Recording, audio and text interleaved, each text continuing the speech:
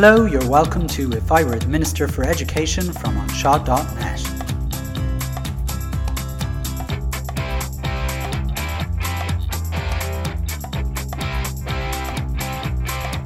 Episode 47.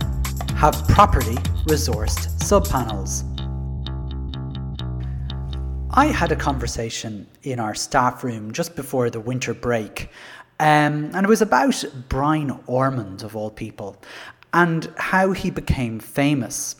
Now, we weren't cruel enough to question why he was famous, but what I did was I ventured back into my sister's obsession with 90s boy bands, thinking of anyone from OTT to My Town.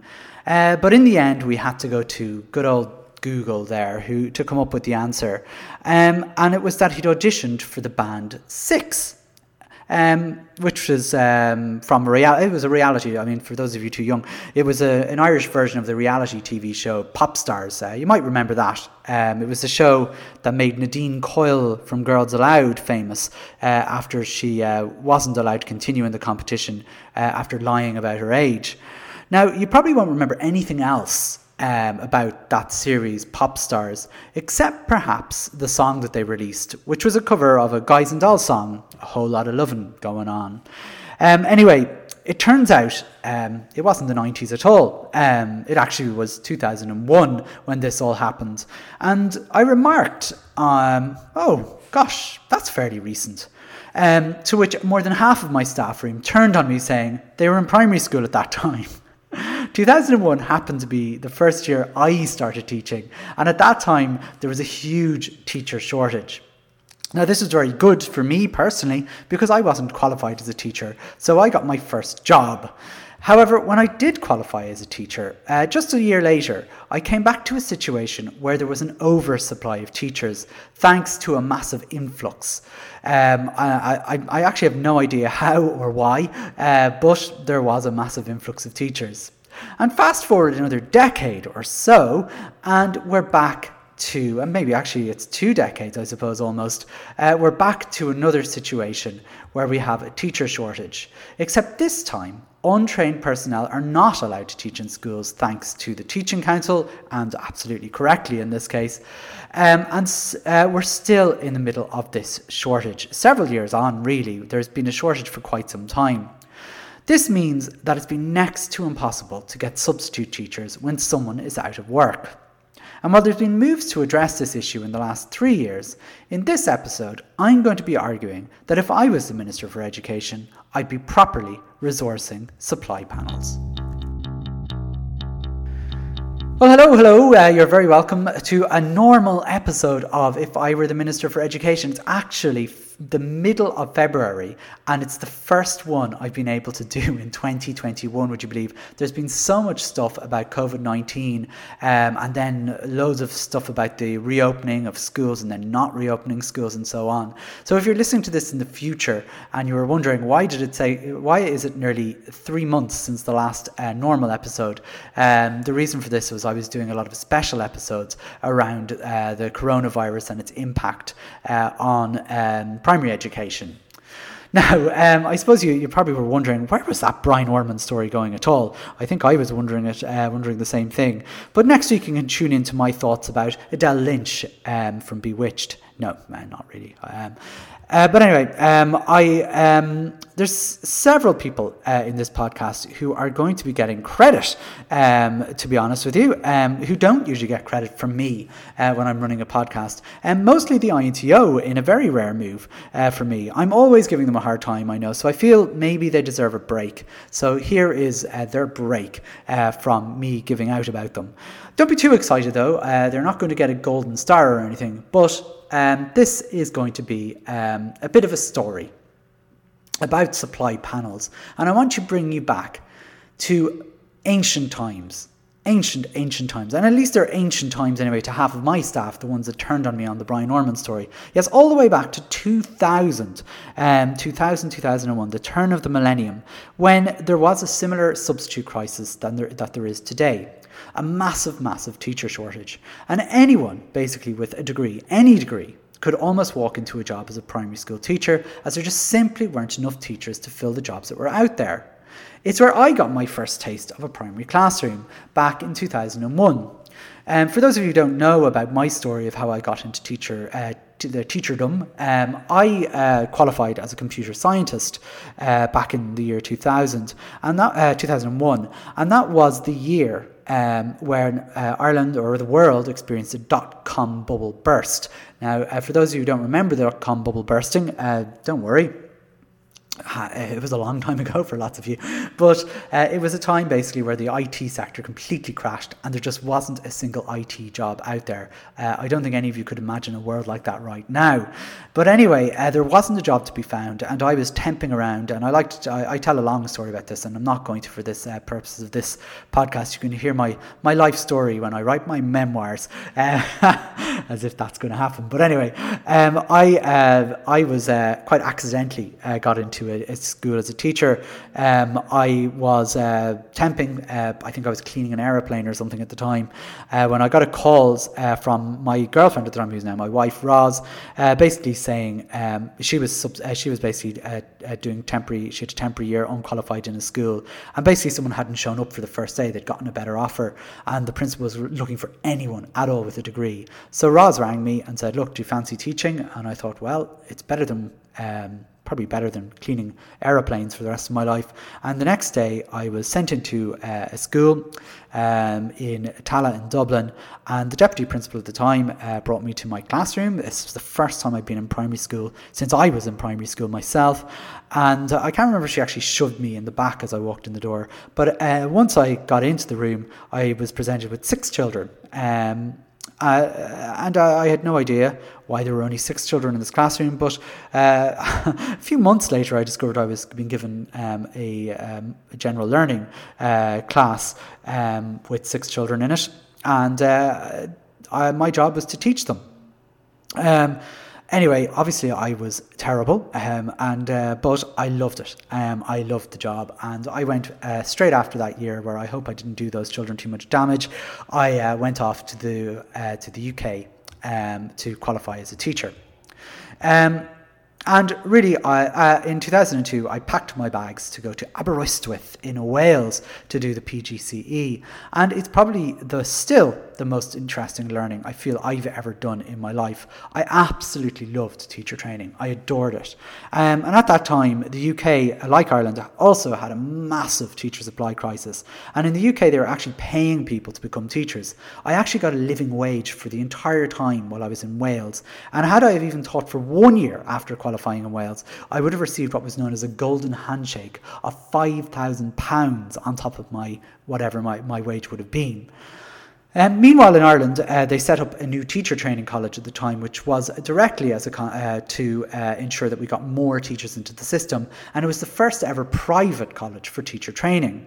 And rather than paying people to become teachers, people paid them to become a teacher.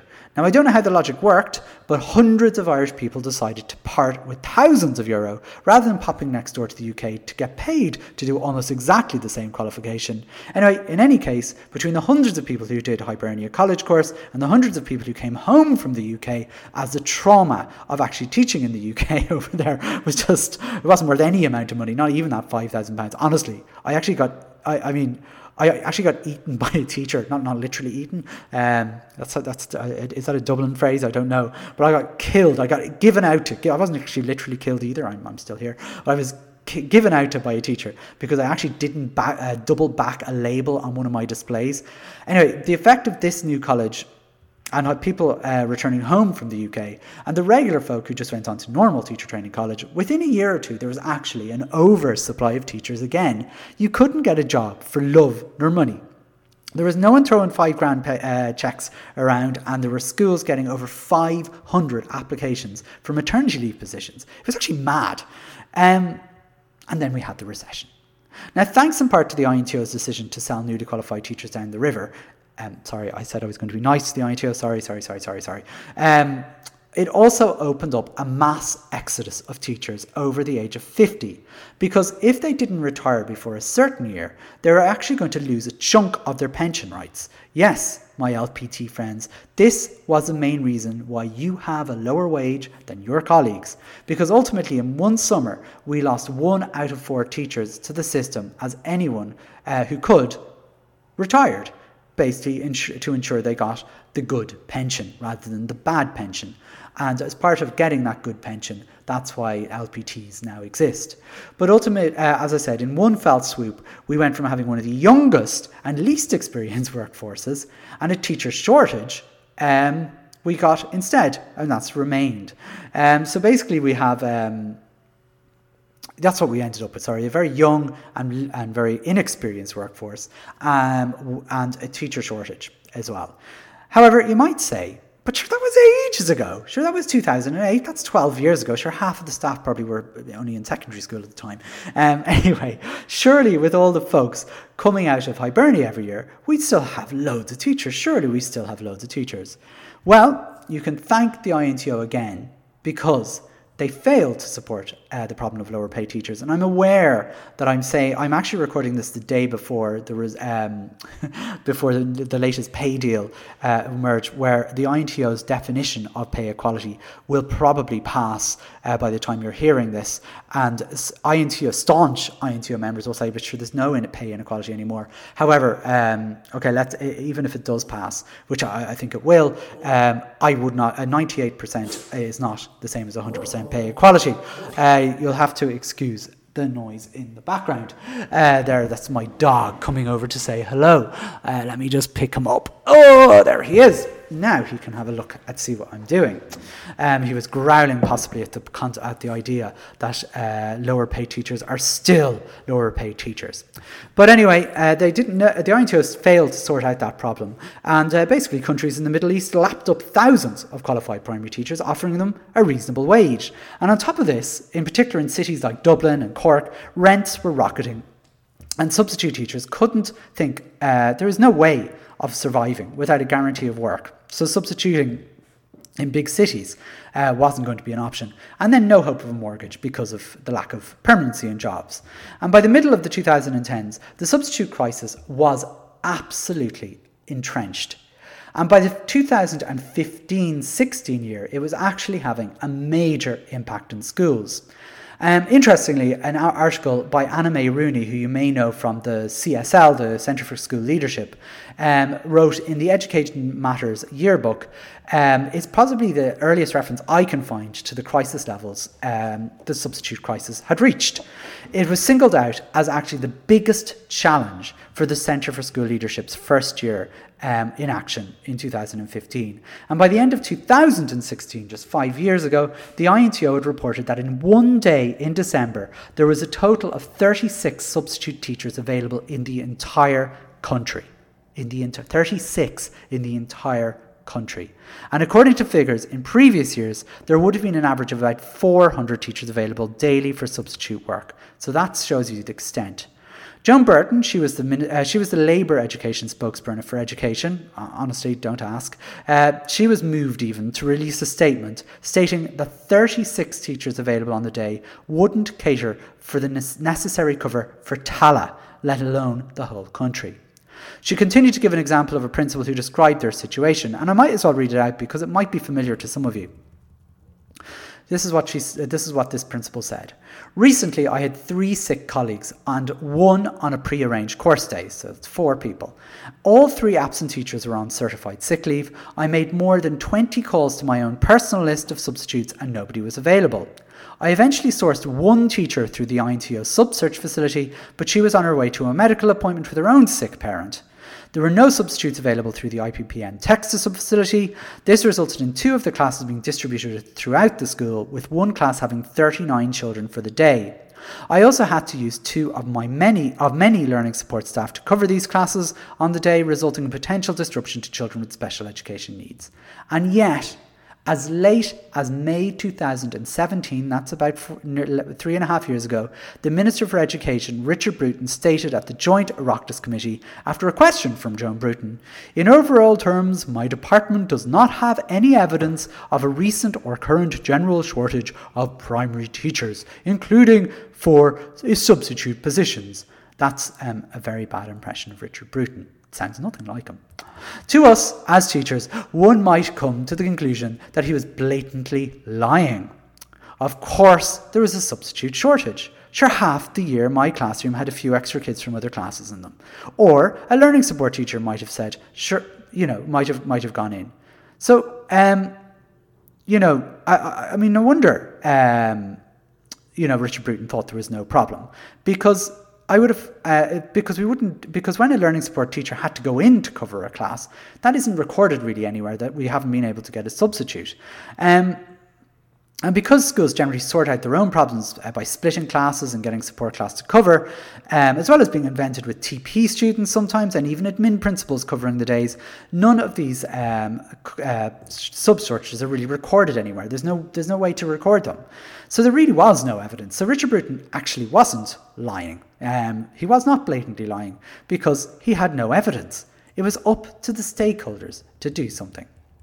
And it was the CPSMA who actually came up with the goods in late November. They did some research. They came to the following conclusions after a study. 90% of principals experienced difficulty sourcing a substitute teacher.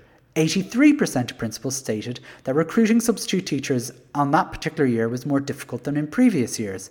And between the 1st of September and the 21st of September and the 27th of October, that's 8 weeks, I think. Yes, 8 weeks in 2017, their schools had experienced approximately 15,552 days of substitutable absences, of only which 10,328 were covered by a registered teacher. So only 66% of days were covered. Finally, in January 2018, the Dáil finally passed a motion accepting that a crisis existed whereby the demand for substitute teachers vastly exceeded supply. They also accepted the pay inequality contributed to this, which is very interesting, especially as you're probably listening to this now. Well, if you're listening to this in 2021, you will, I suppose, realise that, as I've said, I'm not quite sure how the vote is going, but if you're a staunch INTO member, you may say, oh, there you go, pay inequality is sorted, but everybody else will realise it hasn't. And also, but either way, you'll have noted that actually nothing meaningful has actually happened, but more about that later. Given that the Department of Education now accepts that there was a problem, what do you think they did? Look, January 2018, 3 years ago, what did they actually do? Well, some of you might have guessed that they decided to create a proper substitute panel structure around the country to ensure that schools would have a place to go to get a substitute teacher, and this substitute teacher will be guaranteed a full-time job for the year. But wait, isn't this episode actually about creating properly resourced substitute panels? Could it be possible that the Department of Education didn't actually try and solve the problem? Well, as Norma Foley says, indeed. Yes, instead of actually solving the problem by creating jobs, they decided to form a committee. Yes, yeah. You heard me. Yes, they formed a committee. To be honest with you, that's unfair. They didn't just form a committee. No. What Richard did next was to try and ban career breaks, because those selfish teachers were getting their qualifications on taxpayers' money and marching off to the Middle East instead of staying here. And would they not pull on the green jersey, as David Ruddy, the then IPPN president, put it at the 2018 IPPN conference, in one of the lower moments of IPPN's recent history? It was also the year that marked the first time a leader of the INTO was a keynote speaker at that conference, somewhat cementing the marriage between INTO and IPPN. Interestingly, the IPPN conference was one that seemed dominated by the substitute crisis, given that there was no substitute cover for teaching principals to attend the conference. Anyway, back to Richard Bruton and his gaffe. He did, however, lift some of the more arbitrary restrictions for substitute teaching while job sharing or on a career break to alleviate the problem. It was a bit like trying to fill an ever-extending crater with handfuls of sand. But nonetheless, it was something. 2018 was then dominated with submissions from the INTO and IPPN about the shortage of substitutes in the early part of the year. I think it's worth looking at the small bits of both their submissions. In fairness to the INTO, see, I told you I was going to be nice, they did their homework. They really, really did their homework, in fairness. They identified a number of reasons for the shortage of qualified teachers, some of which made a lot of sense, such as accommodation costs and better prospects abroad. However, their solution was properly resourced supply panels. The submission spoke of them as early as 1993, would you believe, when 3 pilot sub-panels were established with great success, and this was actually extended to 17 substitute panels. And despite their success, the government abandoned them in 2010. The INTO included a formula for calculating the supply and demand required every year of teachers, and it was it's nothing, not rocket science or anything like that. But basically, it said, look, the cohort of primary registered teachers at the end of a previous school year, minus teachers retiring and teachers who have exited teaching. That could be found from the Department of Education, plus newly registered teachers, that's from the Teaching Council, minus teachers in career break, secondments and job sharing. So that would be the supply of teachers, and then the demand for teachers would be the projected pupil enrolment for the school year from the DES, so that's divided by the pupil-teacher ratio plus the substitutable teachers required to cover for teacher absence. And once you had those figures, you know whether the supply would outstrip the demand or vice versa. And in fairness, it's pretty simple. And in conclusion, they basically strongly recommended a nationwide supply panel. The IPPN also had their own submission, which gave a few more statistics, but mostly the same conclusions. However, to be fair to them, they did have one more recommendation, which I'd like to think I had a small part in. Yes. It was to consider the 4th year of the B.Ed to be a full year's internship as a teacher. Basically, my suggestion for what I thought Droichead should work like. Around that time, I was almost successful at proposing my model for Droichead officially with the IPPN. Now, why that didn't happen rests with one person, which really annoys me still to this day, but that's not for this podcast. But anyway, that was one idea from the IPPN. So anyway, that was the early part of 2018 done, and absolutely nothing changed. By April, nothing was moving except at the 2018 INTO Congress, where there was a motion passed to establish supply panels. And for those of you who've ever been to or experienced the INTO Congress, I'm sure it's no surprise to you that a motion being passed at Congress doesn't really mean much. However, it is a public record, albeit one that makes little difference. You know, something like pathway to pay equality or INTO's definition of pay equality. A year passed anyway with no progress. Richard Bruton's reign of initiatives to try and make Ireland the greatest education system in the world ever, part 16, the greatest education system by 2026, thankfully came to an end when he was replaced by a man clearly out of his depth. As well as this, Sheila Noonan left her position, failing to get pay equality for lower paid teachers, and then consequently failed to be elected to Europe in the European elections, and she was replaced by John Boyle, my former basketball teacher. As well as that, the INTO and IPPN merged into one organisation. Sorry, that bit isn't officially true, but, you know, it's true. So anyway, at the 2019 INTO Congress, in a pre-arranged and poorly acted drama, John Boyle reiterated the need for the reintroduction of such panels, and the Minister, Joe McHugh, announced that he'd introduce a pilot programme of 6 panels. Oh, you should have been there. The celebrations went wild and well into the night. Champagne flowed and the whole education system was saved. Never again was there a day when a teacher was out of school that a substitute couldn't be found because Minister Joe McHugh and John Boyle had agreed a national panel of 6 substitutes. So thanks for listening. Seriously, 6 substitutes. That was it.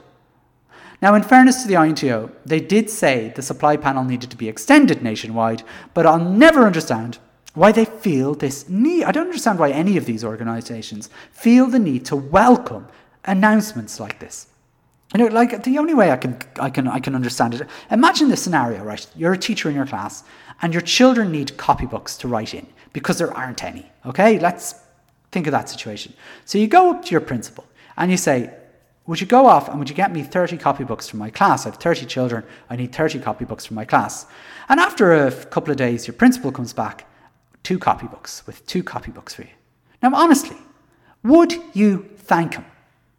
No, you'd nearly be better off with no copies. So to be fair to the INTO, the INTO aren't the only ones doing this sort of nonsense of welcoming these limited and useless sort of things like 6 substitutes, being praised and having champagne and everything over it. To be fair, they're not the only ones who do it. The IPPN, which I realise are the same as the INTO now, are prolific at it. Jumping at every chance to thank the Department of Education for anything. It doesn't matter what they do these days. Oh, thank you. And really, that, my friends, is that. Or at least it would have been if it weren't for the small matter of a global pandemic. Yes, effectively, nothing really changed about the panels until 2020, when the country basically had to shut down and the light was shone on our education system for how poorly resourced it was. Given that classes could no longer be split due to the pandemic, because you couldn't mix classes, not having a substitute available meant potentially classes would have to close down and children would be sent home. Now, naturally, the Department of Education reacted miserly by opening 40 supply panels for the entire country. Not enough, as Joan Burton would have said. Joan Burton would have said to cover Tallaght, never mind the country. Roughly 200 extra teachers. Now, I don't need to tell you that wouldn't even give full cover for Dublin. Maybe it would have given you Tallaght, but not Dublin anyway. And in fairness, the INTO worked in the background, to be fair to them, and increased this to 108 supply panels by September. But it's still far from enough. But given that student teachers are generally working from home these days, they are filling in most of the gaps. So we're back to that situation where there's not a lot of evidence that there's a problem. But for those of you who are wondering why 108 supply panels isn't near enough still, this represents probably between 350 and 400 extra teachers only. There are 3,200 schools, so we're looking at roughly 1 teacher available for between 9 or 10 schools to substitute. And just to put this into perspective, since September 2020, and I'm going on facts and figures up until the winter break here, there have only been 3 days in the entire school year where I have had a full complement of teachers, and I'm only one school. And as I'm preparing, and as I was writing the script, when I was writing the script basically a while ago, so this is back in December when I was writing, I'd actually intended to have this podcast out over 2 months ago. I'll actually have 5 of my teachers out. I would have had 5 of my teachers out the next day.